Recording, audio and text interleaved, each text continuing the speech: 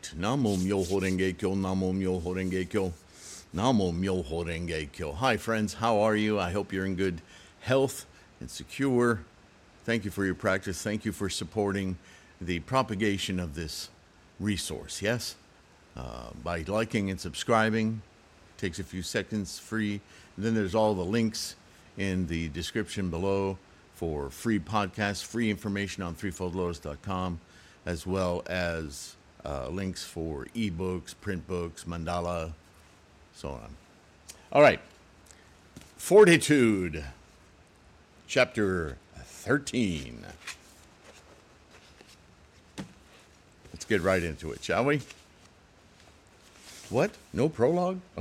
Well, this weather. You'll probably hear there's rain falling on this metal building, so please don't let that distract you too much now that I've called it out.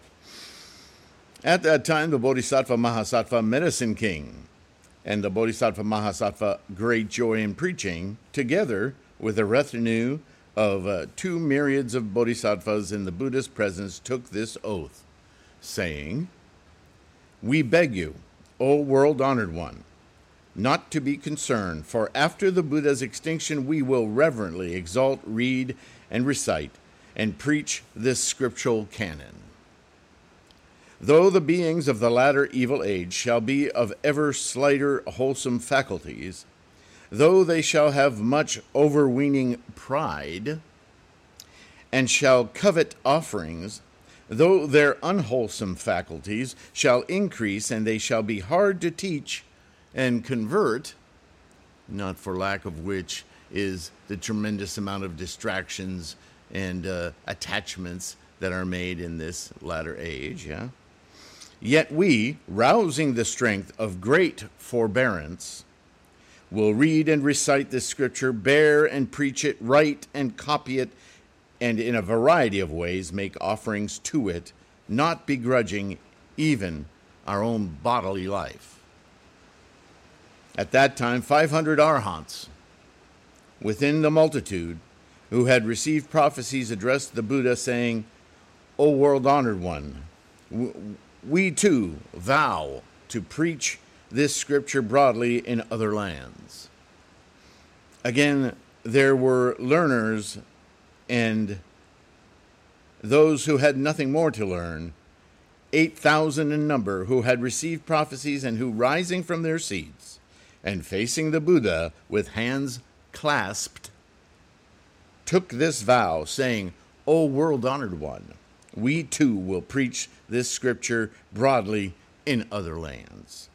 What is the reason? In the midst of this Saha realm, most men are deluded, evil, obstacles to enlightenment, yes?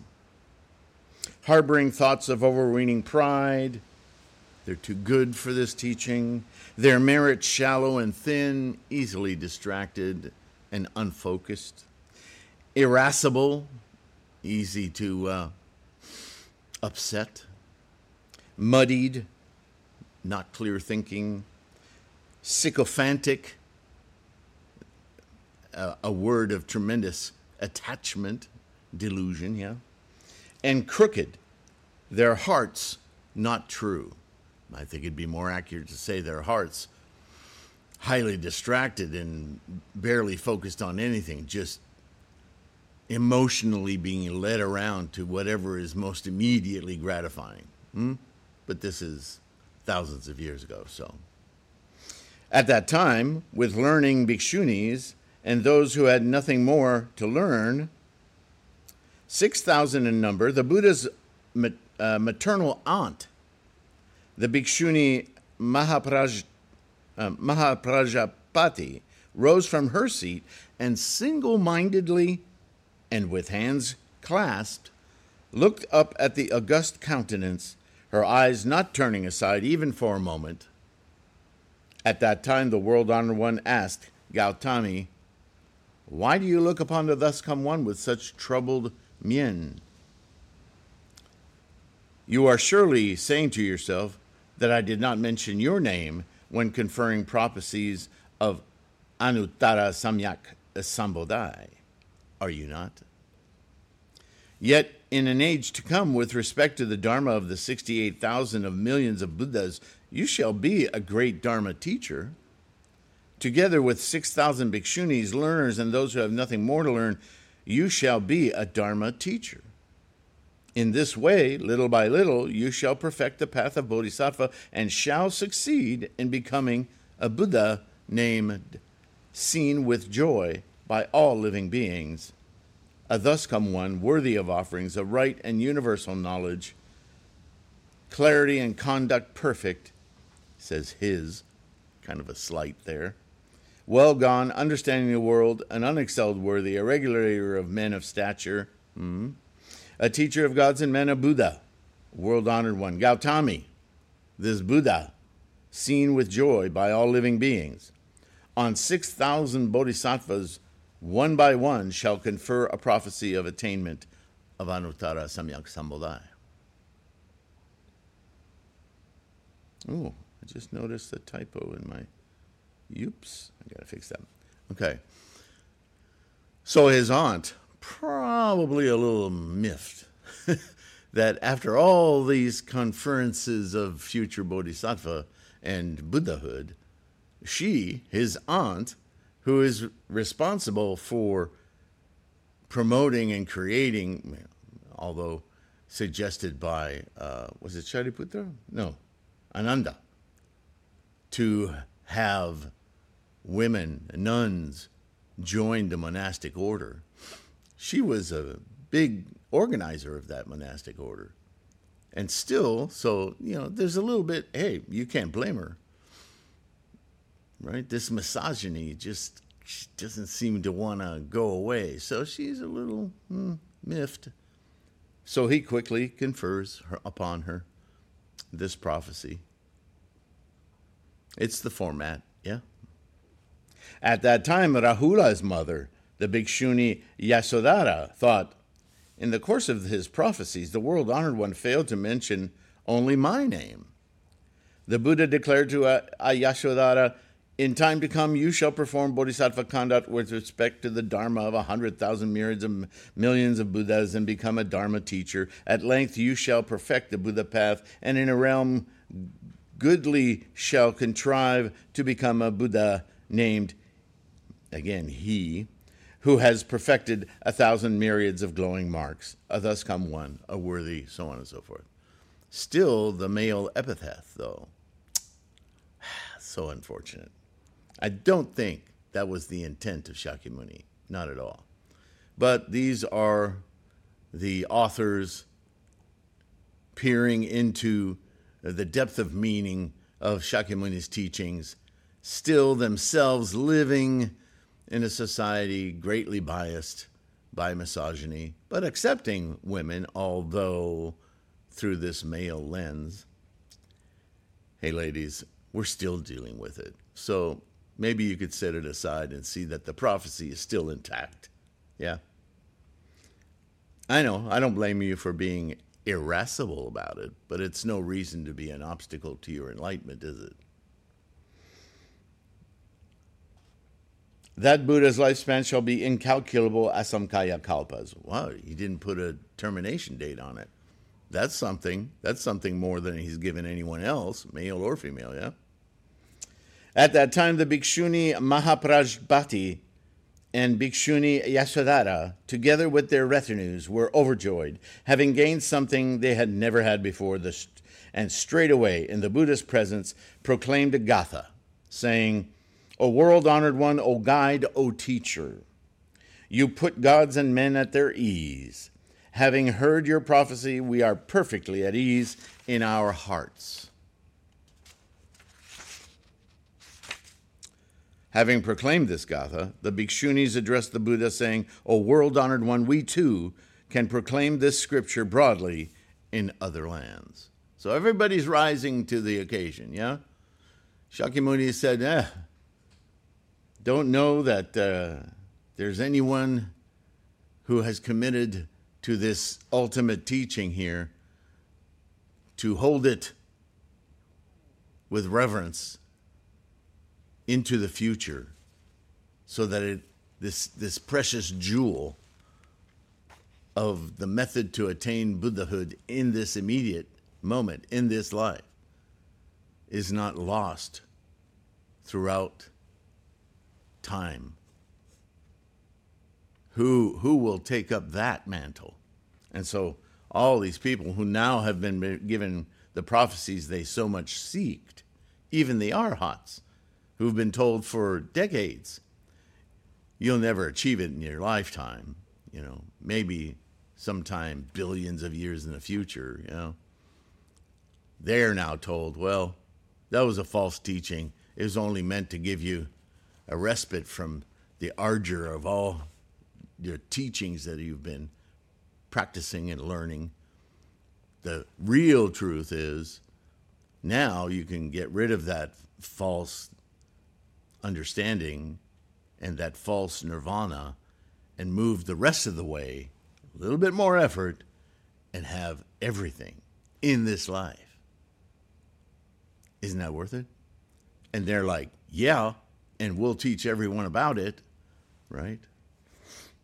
All right, let's continue. At that time, the world-honored one looked at the 80 myriads of millions of Nayutas of Bodhisattva Mahasattvas, lots of sentient minds. These Bodhisattvas were all Aivavartikas, turning the unreceding wheel of the Dharma and having attained the Dharanis, the skillful words and phrases to describe the teachings of Shakyamuni. Straightway rising from their seats, they went into the Buddha's presence, single-mindedly, joined palms, and thought, if the world-honored one should command us to hold this scripture, then in obedience to the Buddha's instructions, we should propagate this scripture broadly. Then they thought, the Buddha is now silent, issuing no commands. What should we do now? At that time, the Bodhisattvas were respectfully obedient to the Buddha's intentions, and at that same time, wished to fulfill their own former vows. Then in the Buddha's presence, with the lion's roar, they uttered the vow, saying, O world-honored one, after the extinction of the thus come one, we shall go round and about and back and forth in the world's spheres of all 10 directions, and shall be able to cause living beings to write and copy this scripture, to accept and keep it, to read and recite it, to explain its meaning, to put it into practice and in accordance with Dharma, and to be rightly mindful of it. And all this shall be thanks to the majestic might of the Buddha, not Shakyamuni Buddha, the Buddha, because it's a universal aspect of life, the building block of life. But Buddha-ness, our experience of it, is unique to the sentient mind. We beg that the world-honored one, while dwelling in another quarter, may grant us his protection from afar. Directly then, the Bodhisattvas, raising their voices in unison, proclaimed gathas, saying, We beseech you not to be concerned, for after the Buddha's passage into extinction, Shakyamuni Buddha's passage into extinction, in a frightful and evil age, much later, professed to be thousands of years later, in this age of Mappo, we will broadly preach.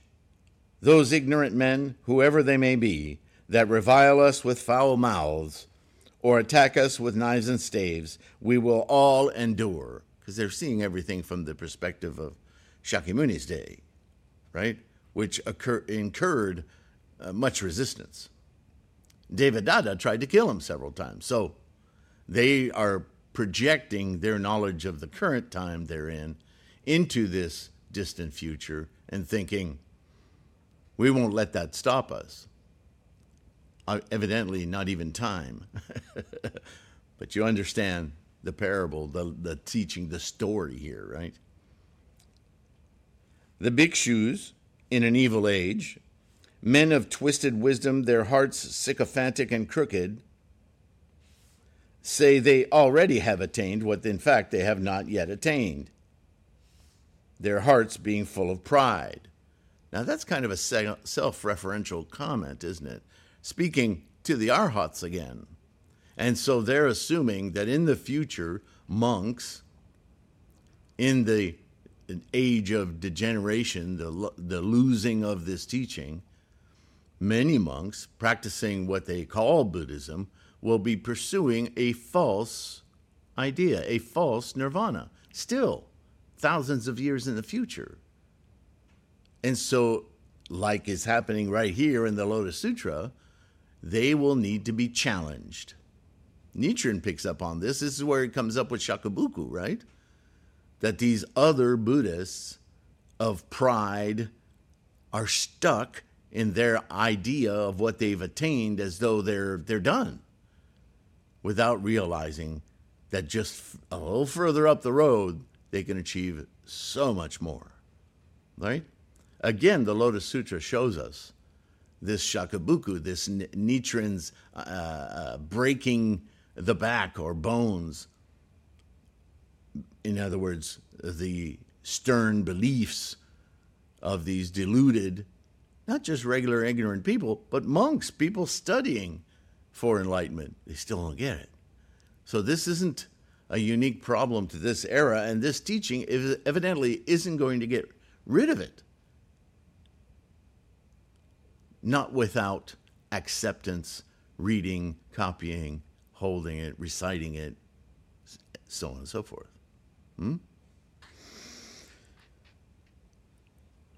Or there will be aranyakas, forest-dwelling hermits, clothed in patched rags and living in the wilderness, who say of themselves that they are treading the true path, like Pratyeka Buddhas, yeah?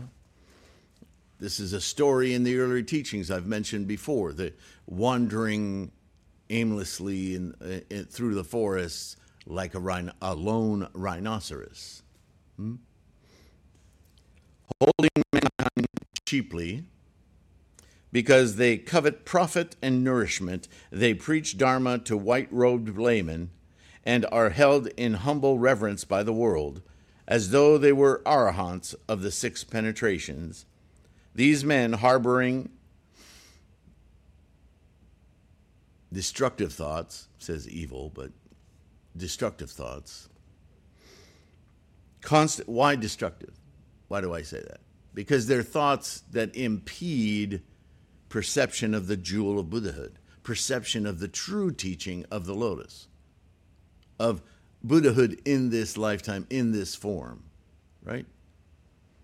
They don't want people to think that, because that would be beyond themselves, and they've achieved the maxim.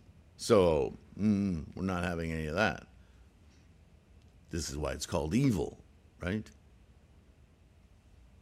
It's the worst obstacle. Constantly mindful of the affairs of the world, borrow the name of Aranyakas because they love to display our faults. Then they make such talk as this. These bhikshus, out of greed for profit and nourishment, preach the arguments of external paths. Having themselves created this scriptural canon to deceive worldlings and lead them astray, in the quest for name and renown, they preach this scripture with much discrimination.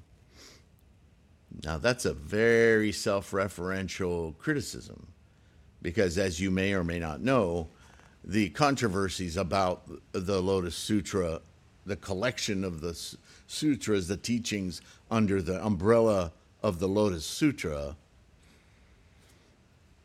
is often accused by early Buddhists as being not the words of the Buddha.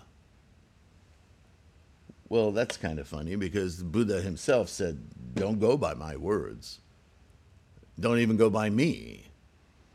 Go by your penetrating insight from practicing and learning about how the mind contrives the cosmos. See for yourself. And so these scholar monks that work together or work to support one individual. We still don't know who composed these various chapters, these sutras, which later Kumarajiva in his scholarship discovered, found in different language fragments from Gandhara to Sanskrit, assembled them under the rubric of the Lotus Sutra, spent many years, had a few versions, wrestling with whether one fit or didn't, and through his research made an authoritative decision for a couple of translations into Chinese, and of those translations, the one that almost everybody uses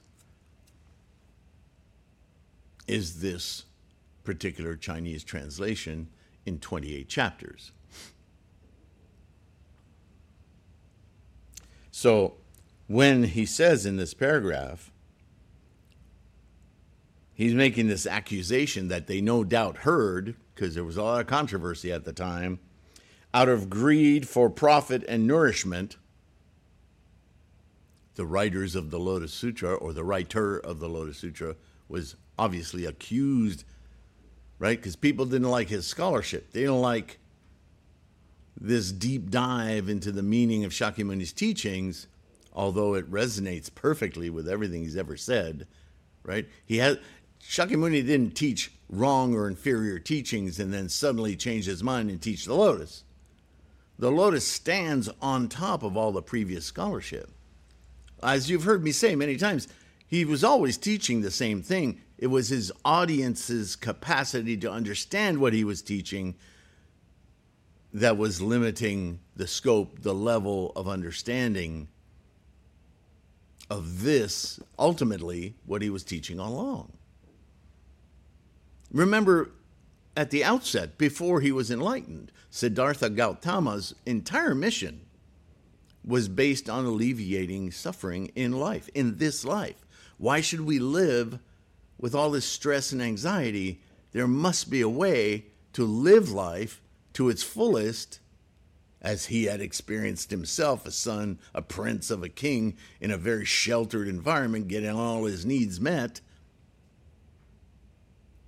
Why shouldn't it be that we all experience life in that amazing way? What is in the way? What is the truth? Right? So from the very get-go, his purpose and his enlightenment was a method to do just that. Why would it take billions of lifetimes? He railed against that, taught impermanence, taught anatman, taught all sorts of contradictions to get rid of that reincarnation thing.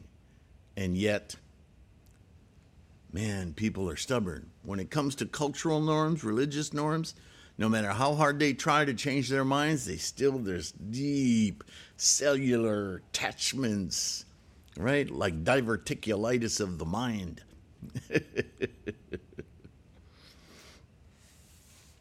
So yeah, when this elucidation, this scholarship came out, a lot of people were pissed. So now when he says, out of greed and profit and nourishment, preach the arguments of external paths.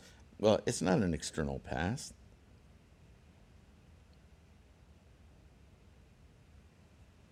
Right? Because they had created such a normalcy around arhatness,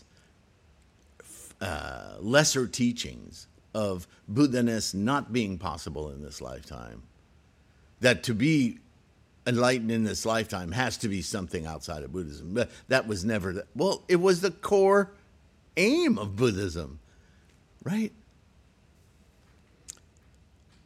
Having themselves created this scriptural canon to deceive worldlings and lead them astray, in the quest for name and renown, they preach this sutra with much discrimination. Oh, the elites, they think they're something special. Screw this Lotus Sutra. It's invented. It's not Shakyamuni. It's not Buddhism. Well, it is the most Buddhist. It captures the essence of what was the aim of Buddhism since before Buddha. Shakyamuni Buddha. Since within the great multitude they ever wish to ruin us, turning to kings and great ministers, to Brahmins and householders, and to multitudes of other bhikshus, they slanderously speak evil of us, saying, these fellows of wrong views preach arguments of external paths. Out of veneration for the Buddha, we will endure all these evils. Because we know better. You just told us. By them we shall be addressed with derision. You fellows are all Buddhas. Yeah, you elites, you're all Buddhas. It's just statements out of anger and ignorance, right? And we do hear these things between sects and groups. It's like any religious movement, which Buddhism isn't. Oh, our church is the right one. Don't go to theirs. They don't know the truth. You're all working off the same book. What the hell? No, it's about power, ego, right? And to see that in Buddhism is so lamentable. Such words of derisions as these we will endure with patience. In a muddied kalpa, in an evil age, many shall be the frightful evil demons that enter their bodies to malign and disgrace us. We, venerating and believing in the Buddha, what he has just taught us,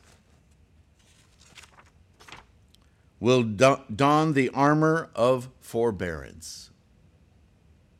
And to preach this scripture will endure these troubles. We do not covet bodily life.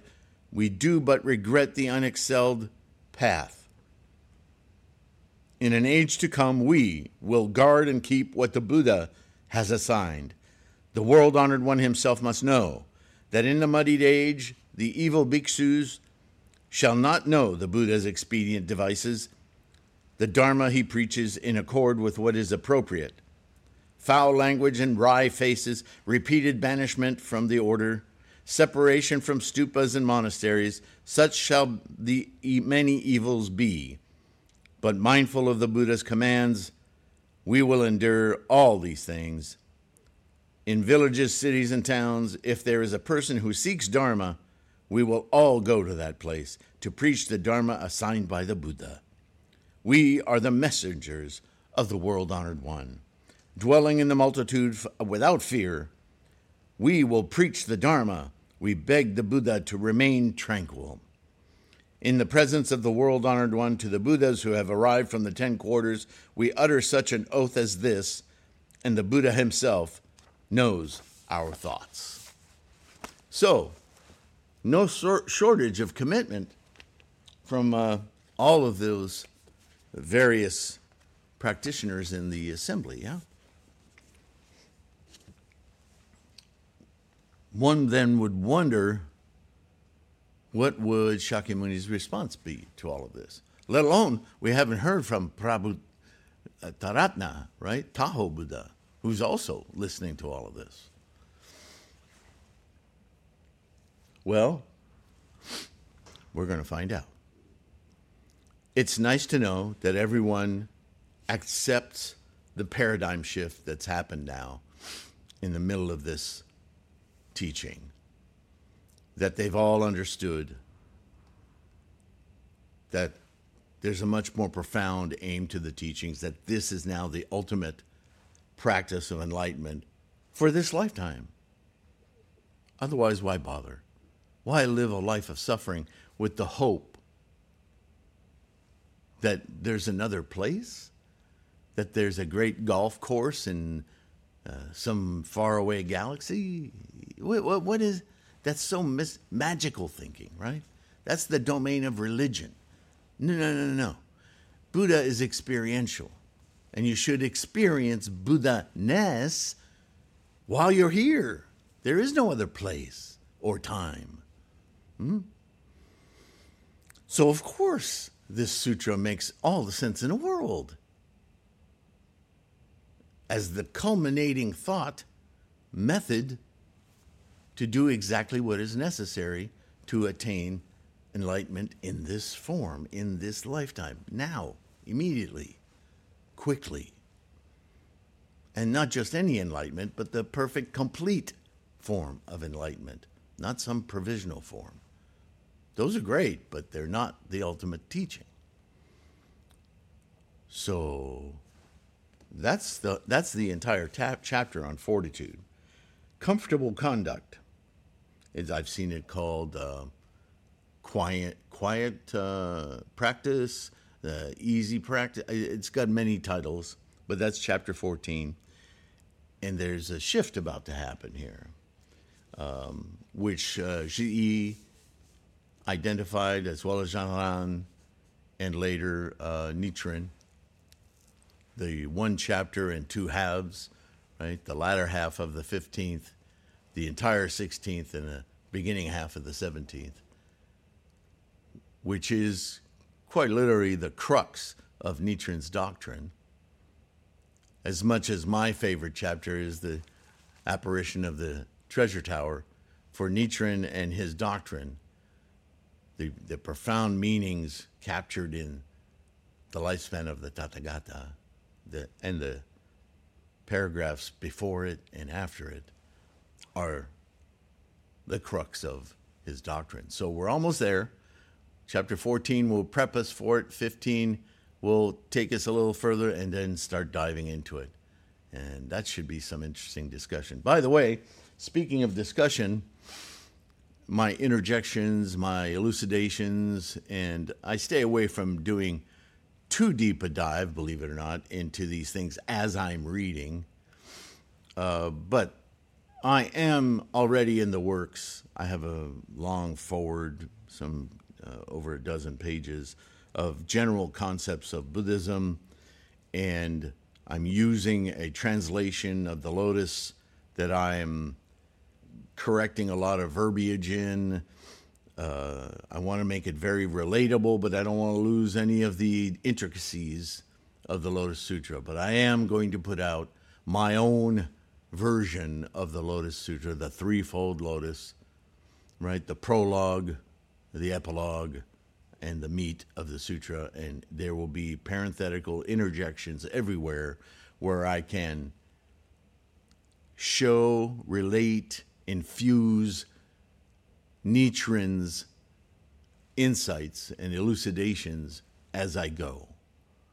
So this Lotus Sutra will be historic as well as contemporary for our Nichiren scholarship. I haven't seen anything like that anywhere. This is what I'm endeavoring to do. I'm already well into it. And in a way, it has been these videos that has finally brought me to this, along with my own study, constant study, right? And so I'm working on it. It's going to take a while. It's a big book, and I have to be careful not to say so much that I become redundant. So I'm trying to make salient points, and the forward was an opportunity for me to describe general concepts that aren't discussed in the Threefold Lotus Sutra, so that we have some Nichiren perspective just as we go in. Yeah. So I hope you look forward to that. In the meantime, there are many ebooks. The Buddhism Reference books, the first one and volume 2, I think are two, maybe the most important things I've written in all of the books that I've written. But that depends on where you are in your practice. That's why I say these are important, because it's nice to know what things mean in relation to our modern practice. Always, that's the paradigm. As we study and read these other books, right, whether they're mine or anyone else's. Anyway, that's what I'm working on. Thank you for listening so far. Take care of your health. Keep your practice strong. Right? And I will see you in the next one. Bye for now.